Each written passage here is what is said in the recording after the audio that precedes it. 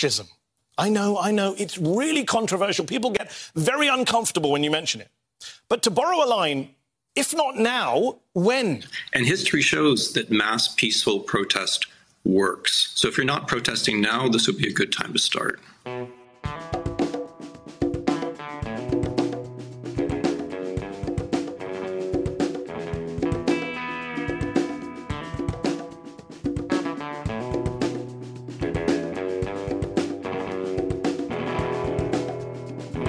Welcome to episode 11 of Inside Without Now, a podcast hosted by volunteers with RefuseFascism.org. I'm Sam Goldman, one of those volunteers. As some of you, perhaps many of you know, Refuse Fascism was founded in December 2016, before Trump even took office. We identified the Trump-Pence regime as fascist even before they took power, and have been consistently, insistently, and courageously calling on people to take to the streets to drive them from power since then, with mass, sustained protest.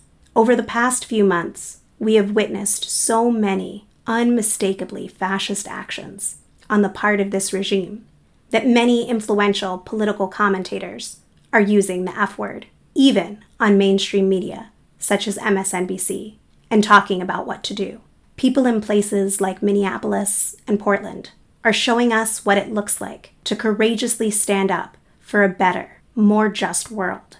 But we are also seeing that this regime responds to mass protests the way you'd expect fascists to respond, with brutal repression, threats, lies, and attempts to crush and frighten people into submission.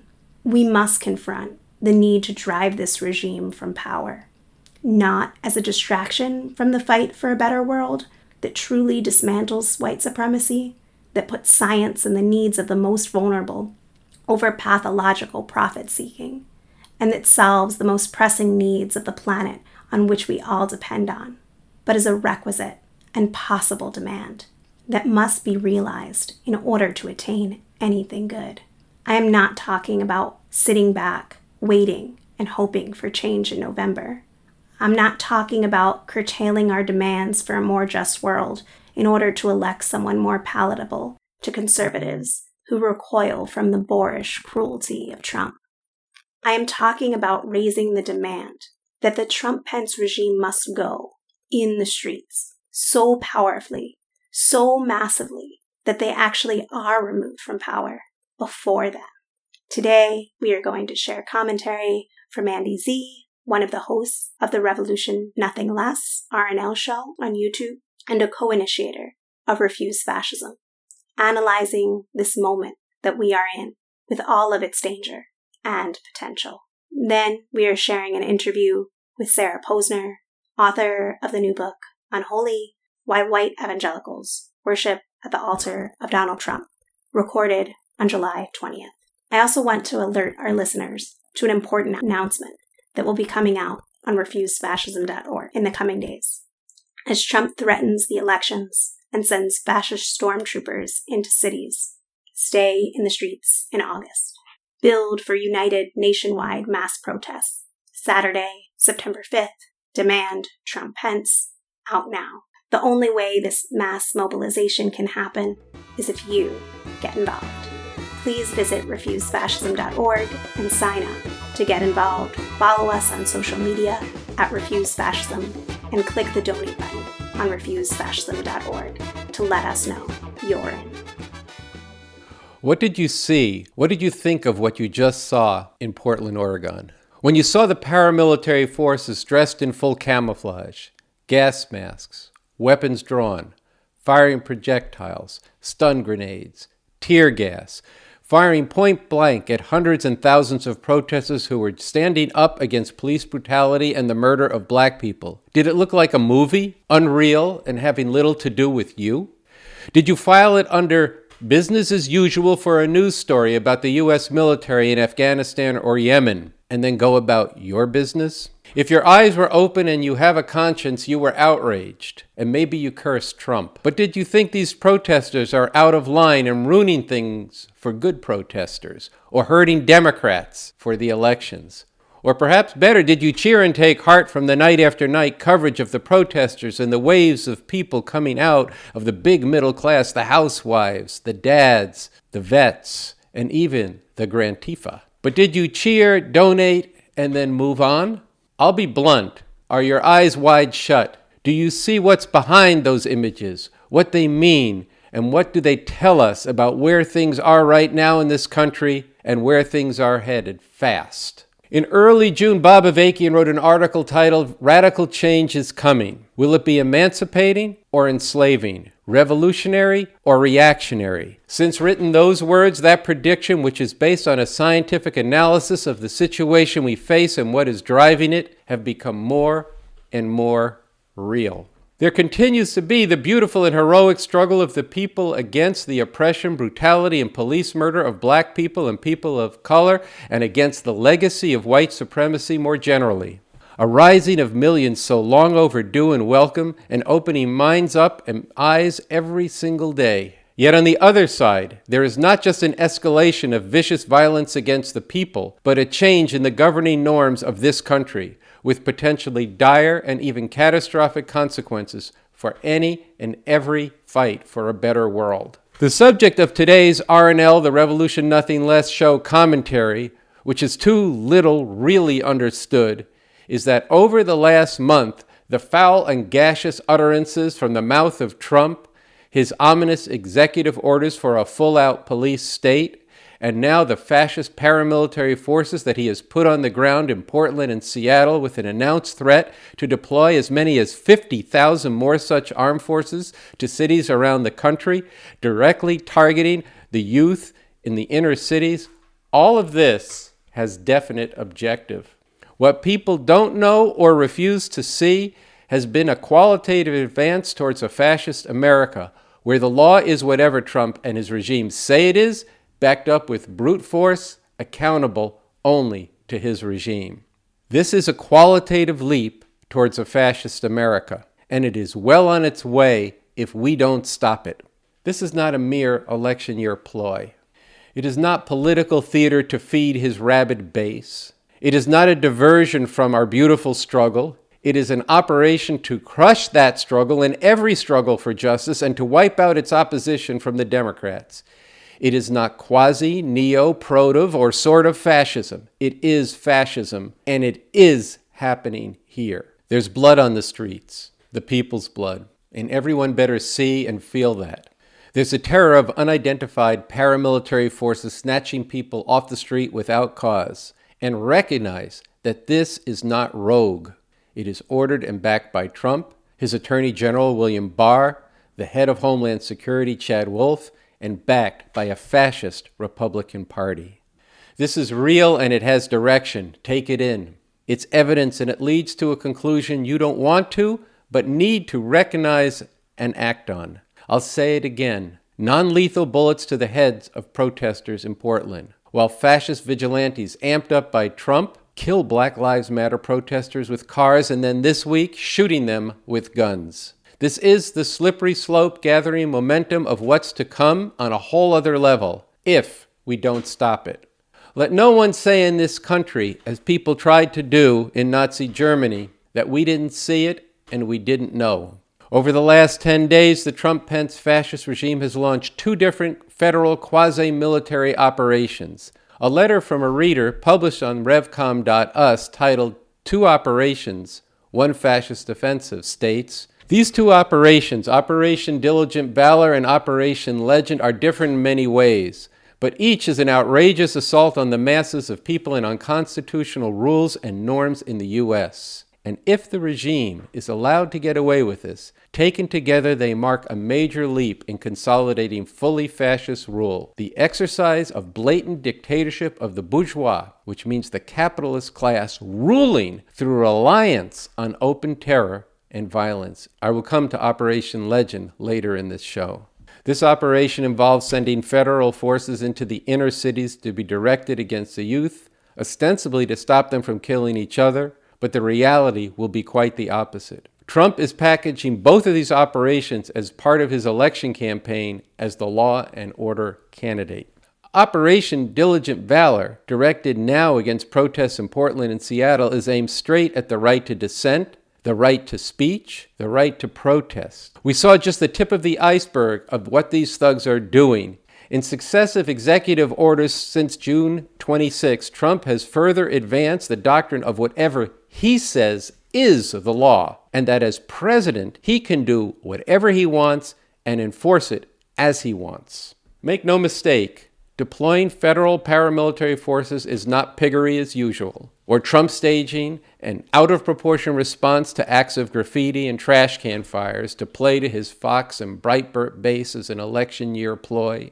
No, this is a lining up of tens of millions of people behind an ideological and political program, a program of white supremacist fascist society where everything and everyone who does not conform to that program is an enemy. His executive order of June 26 said that the protests of the last 60 days against racism and police brutality were carried out by, quote, rioters, arsonists, and left-wing extremists, some of whom have explicitly identified themselves with ideologies such as Marxism that call for the destruction of the United States system of government, end quote. And these radicals, it went on to say, quote, advance a fringe ideology that paints the United States of America as fundamentally unjust and shamelessly attack the legitimacy of our institutions and the very rule of law itself. Did you hear that? How the belief that America is fundamentally unjust is now being criminalized. Unidentified camouflage-wearing militia jumping out of vans to snatch people off the street without stating cause or crime. That's police state shit. Not a made-for-TV movie, but real, setting precedent with the possibility of becoming the norm. And hasn't it been the case for years now that today's outrage becomes tomorrow's norm? Think concentration camps on the border. I have used the term paramilitary. That refers to armed forces who function like military,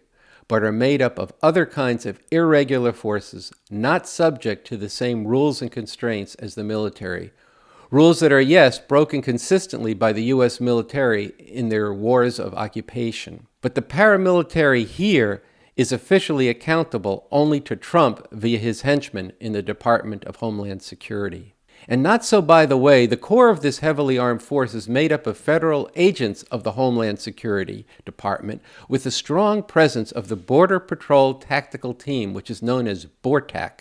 This is a special operations unit that is based on the U.S.-Mexico border and has been deployed overseas, including to Iraq and Afghanistan. These are forces that have demonstrated particular loyalty to Trump and his fascist program. And as is well known, and there is public record of this, these forces, as with the local police, are riddled with fascists who when off-duty are part of fascist thug forces and who do the same when they're in their uniforms. This is the making of a fascist state. And there is a rough analogy here to how Hitler developed the Gestapo in Nazi Germany out of the thug forces who were loyal to him, the transition of what was called the SA to the SS. This is the story of how the former Nazi Party thugs, the SA brown shirts, intimidated people as part of Hitler's rise to power. Then, as Nazi rule over Germany was consolidated, Hitler got rid of the SA, and the SS became the official enforcers. Now, what is happening here today with Trump is a much messier intermingling of these forces and phases, more akin to what is happening in the Philippines today under their Trump, Roberto Duterte. There is another foreboding element to this particular fascist offensive. The Trump-Pence fascist regime is preparing the ground and raising the specter of not leaving office if they don't win the election or if it is contested. They have already announced a campaign to recruit 50,000 of exactly the kind of people who are in these paramilitary units or who support them to become poll watchers, whose job will be what? To intimidate, to harass, and prevent masses of Black and Latino people from voting. With the precedent and terms that have been created with Operation Diligent Valor, it's not a stretch to envision these paramilitary troops being deployed to suppress any protest against moves by the Trump-Pence regime to stay in power. As prelude and preparation for this, Trump is sending these forces into Democratic cities now, demonizing the Democratic mayors as well as Biden as weak and tools of the radical left who will take away your police and your freedom. When the mayor of Portland was tear gassed when he went to talk to the protesters, Trump called him weak and celebrated. Look, language matters. It signifies. The language of Operation Diligent Valor, a misnomer if ever there was one, is the language of patriarchy, white supremacy, and fascism. There are two prongs, two campaigns as Trump launches his full-out offensive, his law and order campaign for re-election, which more fundamentally and in its essence is actually bringing a fascist order to rule. Operation Legend, directed against the basic youth and against crime, is the second prong, and I will be getting into that later in this program. Radical change is coming. There is no going back to the way things were. The dark forces of fascism are out of the basement, and more fundamentally, no one should want to go back to a way of life that, on top of every other oppressive thing that this system does to people around the world, has its police routinely murder black youth without consequence.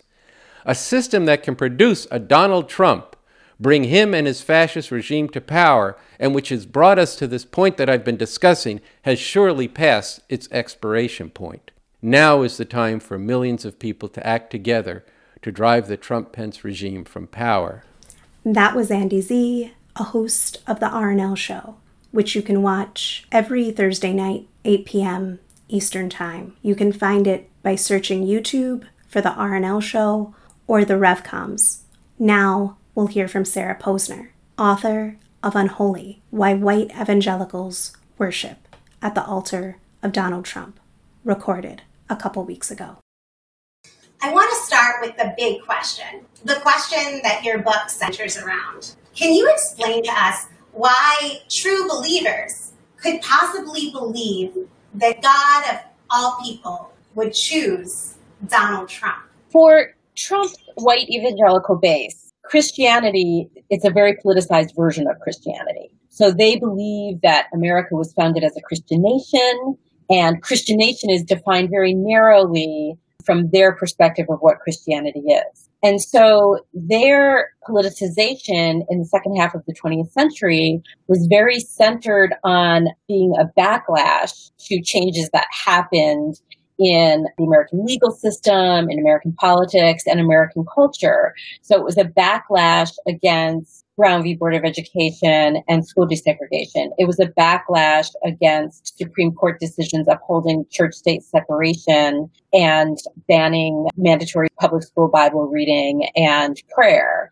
It was a backlash against other elements of the civil rights movement. It was a backlash against women's rights and LGBTQ rights. So to them, Trump has come along and expressed their grievances in a very potent way for them. And he has made them feel like he is going to give them the power to seize back the power that they feel like they lost and give them the tools of governing either through political appointees at agencies or judicial nominees to reverse these trends that they feel like eroded and, in their view, attacked their cultural position.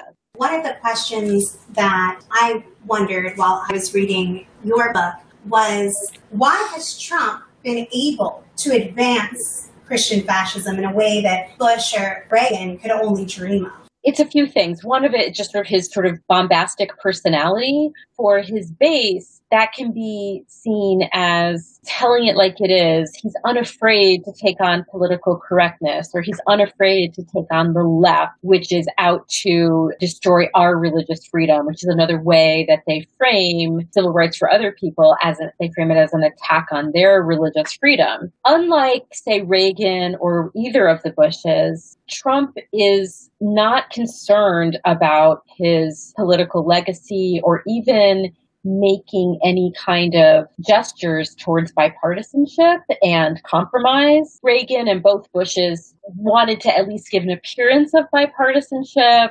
They were concerned about how they would be viewed in history. They were much more conventional Republicans than Trump is. Trump isn't really conventional in that sense at all. But in a lot of ways, he personifies the sort of leader that the American right has been looking for, which is somebody who would sort of dispense with these, what they would consider niceties of liberal democracy and be much more of a strongman to achieve their goals. And do you think that those elements, the freedom that he has or he feels he has to throw away those niceties or the things that make democratic rights, norms, those types of things, that so many things foundational, his ability to feel unburdened by those and to unburden others, is that part of why he's able to unite people that seem so different? DeVos isn't the same as a Pompeo in terms of their understanding of religion, or Barr isn't the same as a Pence. They're different. Is it that they have that same underlining agenda? Well, I think that I would sort of phrase it differently. I do think that Barr and Pence and Pompeo and DeVos all come out of the same kind of religious political movement where they believe that it's okay for this very conservative, radical right version of Christianity to be the lodestar for governing and the law. I think that the coalition that Trump put together, if you look at, say, Stephen Miller and Betsy DeVos or Mike Pompeo, they weren't necessarily coming from the same milieu. I would put Stephen Miller much more coming from the nativist white nationalist right. These two movements, the Christian right and the alt-right, came together in support of Trump because even though they articulate their goals in different ways and have different priorities, the Christian right's stated priorities are more centered on religious liberty and church-state separation and abortion and LGBTQ rights, and the alt-right is more centered on white nationalism and white supremacy. But they both found kind of common cause in Trump precisely because he is willing to dispense with the norms of a liberal democracy, separation of powers, and independent judiciary, a free press, and so on, civil and human rights for everyone, including, out groups. And those both groups found common cause in that approach that Trump has, that strongman approach. So a through line of my book is, even though they weren't necessarily looking to come together, so early in Trump's primary campaign, a lot of leaders on the Christian right supported somebody like Marco Rubio or Ted Cruz instead. And it was the alt-right that was initially very energized by his nativist and racist rhetoric and policy proposals. This understanding of how he's able to bring that marriage together is one of the most meaningful and strongest arguments in your book for actually the danger that's posed. Because what does it mean if you're able to strengthen a movement that has such a sense of grievance and such a wide breadth of those who see themselves as members? So I think that that's a really important point that you make. I wanted to get into a question about some of what they've successfully done, because it's not just ideas. It's not just independent religious ideas that these leaders hold, but things in the real world, the impacts that they have. Some people know that Mike Pence wants to outlaw abortion, hates LGBTQ people. Some know that Pompeo talks about fighting a holy war. Some know that DeVos has a Christian fundamentalist background. But most people don't fully grasp that these aren't privately held beliefs of a few individuals, but that the Christian fundamentalist ideas are a central driving force in power currently. This is something that throughout your book you talk about in terms of the scope of the impacts that they've had, with a special emphasis on HHS. What do you see as some of the most far-reaching impacts that the Christian fundamentalists have made since Trump has been in power? One of the driving ideological forces for the Christian right is the idea that rights for other people, particularly LGBTQ rights and reproductive rights, are necessarily an infringement on Christians who oppose same-sex marriage or who oppose trans rights or oppose abortion. So we saw a lot of this activity leading up to Trump's presidency. People probably remember the Hobby Lobby case, the 2014 Supreme Court decision that basically said a privately held company, its religious rights were violated. It has religious rights, and they were violated by having to provide contraception coverage in its employer health care plan. It was a requirement of the Affordable Care Act under Obama, and this caused a huge backlash from the Christian right, saying that forcing Christian employers to provide this coverage caused them to be complicit in a moral sin. And so basically now most Christian employers can say, we're not covering that. Or at HHS now, they're trying to bolster the ability of contractors and grantees who get federal taxpayer-funded grants to provide social services or needed social services across the country. Their ability to say, I'm not serving this person or I'm not providing this service because it interferes with my moral conscience. They developed an entire division within the Office of Civil Rights at the Department of Health and Human Services called the Conscience and Religious Freedom Division, which is entirely designed for conservative Christians to file complaints against states, against insurance carriers, against hospitals, claiming that some requirement or some medical procedure or a policy or a law violates their religious conscience. So it's really an embedding of this idea that these rights for other people, your right to get contraception from your healthcare plan, your right as an LGBTQ person to exist is necessarily an infringement on Christians' religious rights. I think that one of the things that strikes me is also, you write in the book about how the judges that he's put, not just in the Supreme Court, but across the country, and you think about the far-reaching impacts of that, is one of the biggest ways that they've been able to accelerate their program. A very important thing for people to understand about judges is that Trump is nominating very young judges. Federal judges have lifetime appointments. And so when you nominate somebody who's in their 30s to one of the most powerful appellate courts in the country, they can have an impact on the law. I mean, obviously the Supreme Court has an impact on the law, but appellate judges, even trial court judges. The scope and the gravity for so many people. When you think of these, not to belabor the point, but many, many more people go through these federal courts than the Supreme Court here. In terms of people's everyday life, this is a huge impact, especially for women, LGBTQ people, people of color. So I think that it's really important to pay attention to those things. Would be interested to hear how the Christian fascist base is accepting this ridiculous conversion story from Roger Stone. The leaders are so full of BS, but what about the base? How do they see him? So that's interesting. You know, Roger Stone was interviewed by the Christian Broadcasting Network's David Brody, who's the network's political correspondent. And the interview, I think, was also rebroadcast or written about on this site called Just the News, which is a news site that was launched by John Solomon, the sort of notorious opinion writer who pressed a lot of the Trump administration's bullshit Ukraine arguments. They ran this story about Roger Stone finding Jesus. There have been leaders who, like Ralph Reed, tweeted approvingly about it. There is quite a bit of credence in the base for the conspiracy theory that the deep state is out to get Donald Trump and people close to him. In many of these circles, like Mike Flynn is seen as a victim and a hero, and there seems to be a push to portray Stone in a similar light. I do think that there is a lot of sympathy for the idea that Stone and Flynn and Trump himself have been wrongly targeted by law enforcement or by, in Trump's case, by Congress. And if you think about the belief that many of them hold that God anointed Trump to be the leader, then those who Trump brings close to him and sees as loyal must by then be sanctified in a certain way. If their infallible leader is embracing him, then they should too. I think might be part of it. But I think that's part of it. I think it's also just a kind of herd mentality a little bit about some of these conspiracy theories without even really knowing that much about what Mike Flynn was accused of doing and what he pled guilty to doing. And similarly with Stone. Yeah.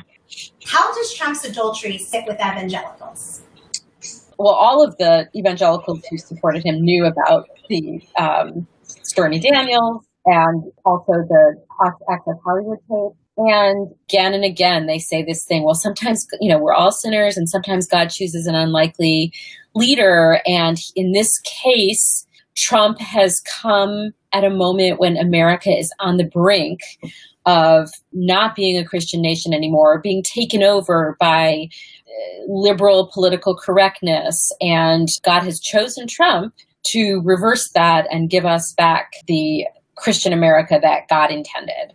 I wanted to go back to your book. In it, you wrote, the Christian right movement was born out of grievances against civil rights gains for Blacks and a backlash against the government's effort to ensure those gains would endure. MAGA to the alt-right is clearly about making America white again. They're explicit about it. They come out in the open. There's no hiding it. What role do shared grievances play in that marriage of the so-called alt-right, the white supremacists, overt white supremacists, and the Christian fascists? And why do you feel or you think that white supremacy is a central part of that? The Christian right as a movement that came together in the late 1970s, first with the Moral Majority, and then there were other organizations that were formed.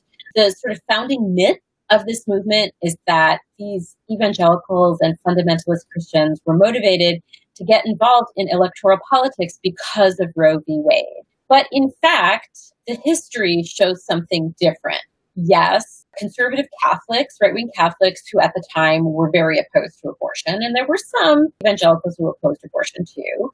But at the time, New Right was a growing political movement at that time, was trying to organize a coalition of voters that included white evangelical Christians in a coalition to build a new right-wing movement that would be a sort of more radical answer to country club republicanism or the republicanism of or conservatism of the National Review. But they could not get white evangelicals to get excited about the abortion issue. But what they were excited about was efforts by the federal government to ensure that private schools, private K-12 schools, and colleges and universities were not being run with segregationist or discriminatory policies. So this resulted from a series of court cases where parents in Mississippi challenged, they were called segregation academies. These were academies in the South, schools in the South, K-12 schools in the South, that were formed explicitly to have a segregated school after Brown v. Board of Education and school desegregation. And the courts basically said, you can't do that. You can't form a private school to avoid the legal requirements that apply to public schools. You can't have a private school and still get a tax exemption.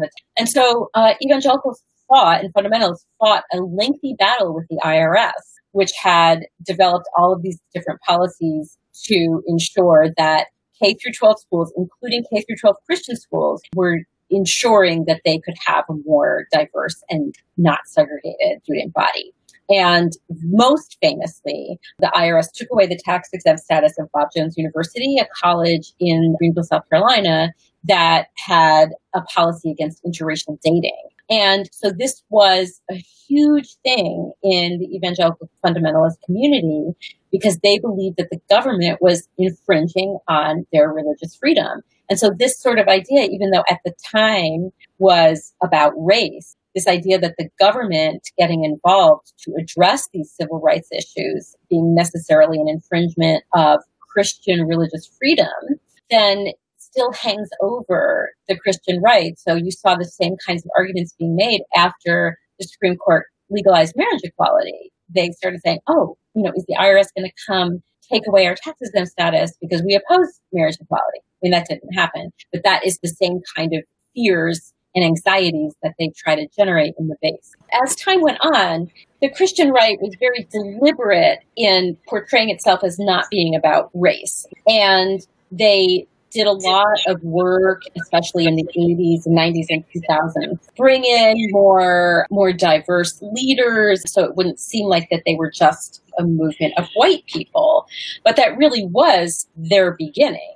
And I think that even though they did have some success in bringing in Latino and Black pastors and leaders into the movement, people who were shared their opposition to abortion and LGBTQ rights. The fact that they have stuck with Trump, and so like everything that Trump has done is now like, oh, well, we'll let that racist comment pass because he's doing all these other things on abortion or religious freedom, or we'll let the child separation policy pass because of all these other things. They actively justified and rationalized these things. They rationalized his child separation policy. They rationalized keeping him in cages.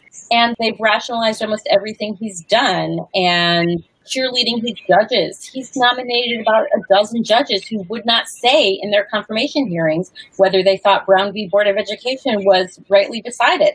I mean, we're used to them taking that, being so cagey about that on Roe v. Wade. But it was kind of unprecedented for that number of them to refuse to take a position on Brown v. Board of Education. And a lot of those sentiments and the centrality of white supremacy and the nakedness of it, and the way that it was very obvious to many people in his Mount Rushmore speech, the whole Manifest Destiny, such many people were kind of realizing it for the first time, I think, around that speech. Right. But in the book, I talk about how he energized the alt-right pretty much right out of the box, with coming down the escalator and saying that Mexicans were criminals and rapists. He put forth his immigration policy in August of 2015 when he had just launched his primary bid.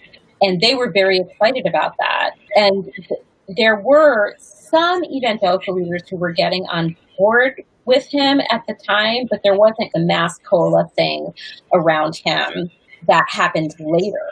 But still, a lot of the evangelicals who opposed him now are either silent or completely on board with him. I mean, look at somebody like Ted Cruz, who did battle with Trump after Trump insulted his wife and pinned his father to this crazy conspiracy theory about the JFK assassination.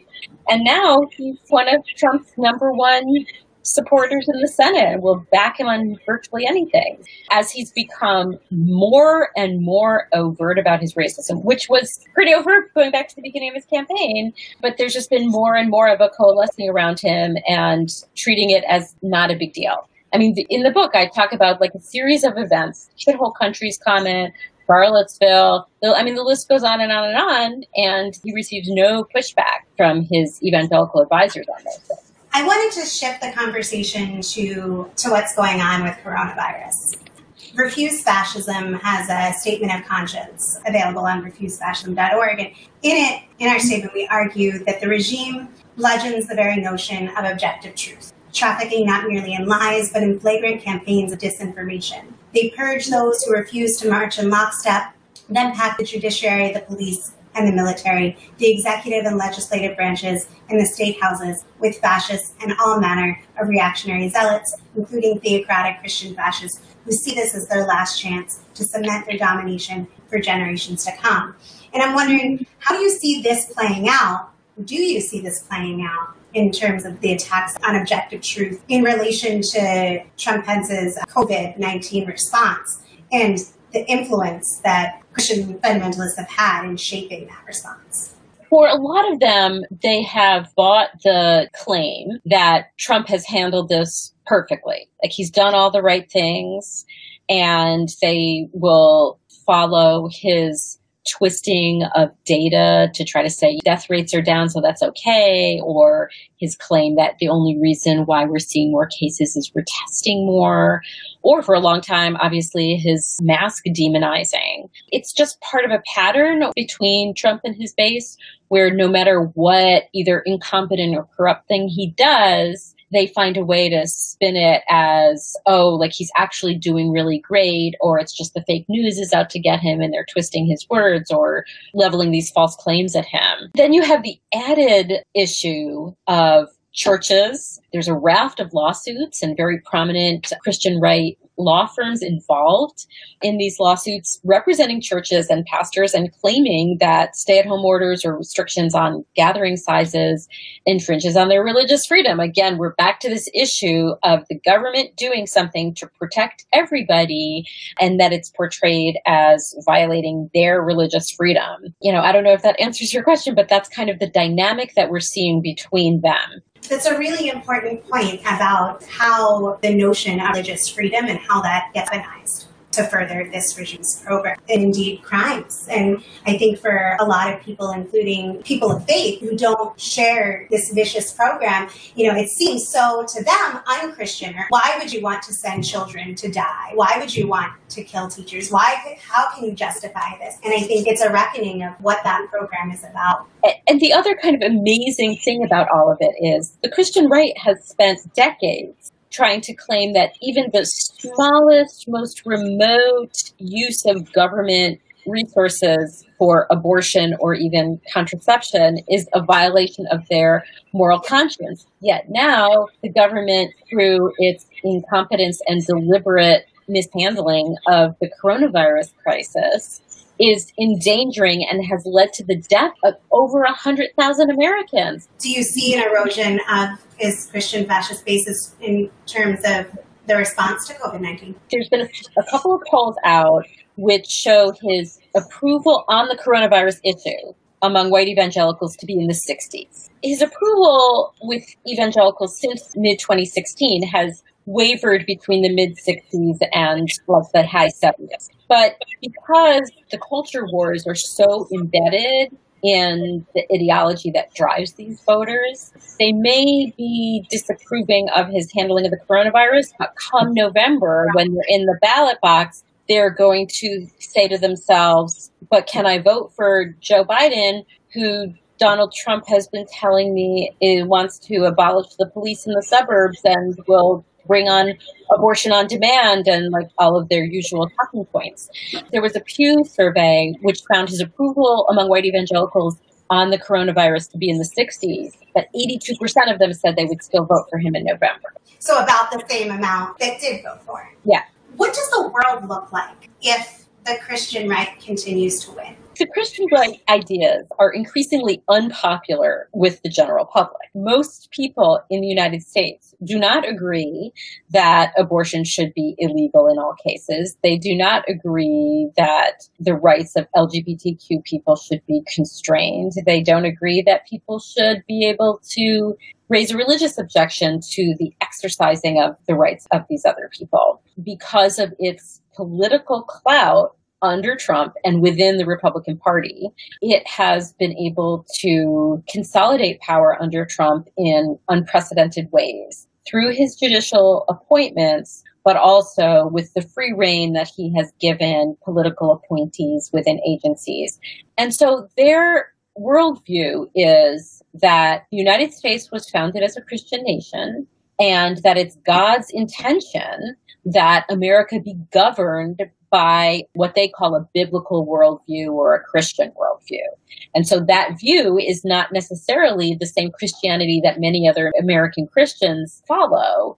This idea that there is no separation of church and state, that the state should be a robust force for protecting the rights of these Christians from incursions from the left, or from political correctness, or from secularism. These are all kind of bogeymen in this culture war. If Trump were to win re-election and if Republicans maintained control of the Senate, they would continue to consolidate that kind of power through these ideological political appointments and judicial nominations. Thinking about the implications of what that would mean for women, what the implications of that would mean for LGBTQ people, people of color. I think there's such a pace of how many things happen in the course of a week. You think of how much they've been able to transform things in only 4 years. And that's in part because of his willingness to dispense with the institutions and norms of a liberal democracy, the rule of law, separation of powers, independent judiciary, and so forth.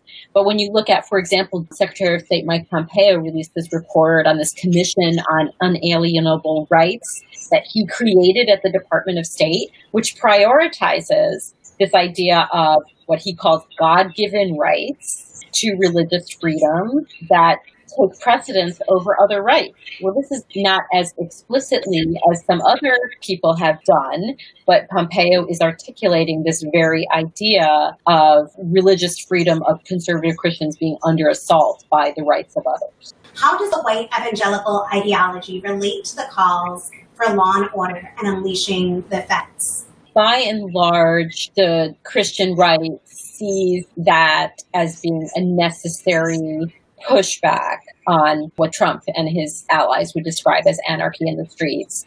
They're receptive to the idea that anti-fascist protesters or pro-democracy protesters or whatever category the protesters might put themselves in, that these are left-wing people who are anti-American. I mean, this is why Bill Barr had protesters cleared with tear gas so that Trump could walk across the square and hold up the Bible upside down in front of St. John's Church. It was precisely because he thought that the evangelical base actually liked the idea that he had forcibly cleared the square of anarchists, or however he characterized it, in order to defend their religious freedom. Yeah, I think that people of conscience who really looked at that were able to see how it was ominous, how it was a police state measure, what it means that you're unleashing the military on people. I think that it wasn't performative. And I think that there's a lot of work to do with people about dispelling this myth that he's performing something. He's doing it, and he believes it. And I think one of the things that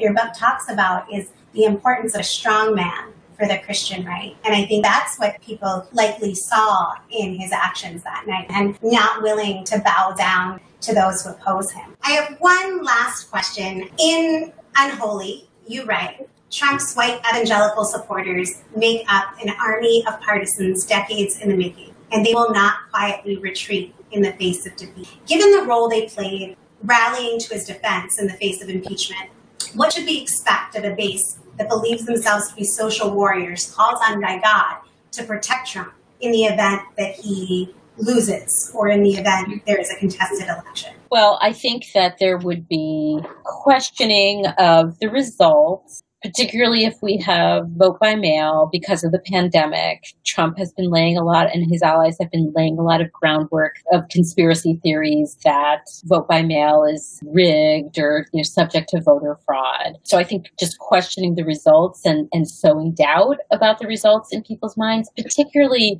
when we know now that we're going to have a situation, if we have vote by mail, that the results will not be in right away. We're not going to have that election night thing where the cable channels have the blue and red map and they just start plugging in the colors for each state, and we're going to know by midnight or 3 a.m. It's not going to be that way, and we're going to have to wait for the results to be counted. And that's going to be a period when Trump and his allies are really going to raise questions about the result, or claim fraud, or just sow doubt in people's minds. And then I think if Biden were to win and take office, that there would be a lot of time spent trying to delegitimize his presidency, which is dangerous if the Republicans maintain control of the Senate. But if you think about the ways in which the Republicans in Congress tried to delegitimize Barack Obama's presidency, and also Hillary Clinton's candidacy and tenure as Secretary of State, I think we would be looking at a lot of that. Obviously, they would not be able to do it as effectively if Republicans don't have control of the House or the Senate. However, they would still, I think, use media and social media and that kind of propaganda mechanisms to try to undermine these things. It's very worrisome and very dangerous because I think, as we saw with the impeachment proceedings, the conspiracy theory runs deep. The conspiracy theory that the deep state is out to get Trump and that this was an illegitimate exercise of power by Congress to even impeach him at all. Do you see the Christian fundamentalist base supporting him in, let's say, calling off elections or outright rejecting the results? I mean, I hope I'm right about this. Very difficult for him. He doesn't have the authority to call off the election, I mean, legally speaking. But I do think that these voter fraud or rigging kinds of questions is definitely something his base is going to engage in with him. Because to them, losing the election would probably be a pretty lethal blow to a lot of their policy ambitions. Thanks for tuning in. to Inside Without Now. Be sure to subscribe to stay connected and get the latest episodes. Remember to stay tuned to refusefascism.org for an important call to act on September 5th, coming out very soon. We are heading into a showdown with these elections, if there even is an election, over whether or not this fascist regime will remain in power. And the form of rule we saw in Portland, what is beginning in Chicago, a society where dissent, all dissent, is criminalized. We are in a moment where the energy of people of all nationalities and many different political beliefs who came into the streets outraged by the wanton murder, the brutal murder of George Floyd, need to show the same and greater resolve to remove this regime from power.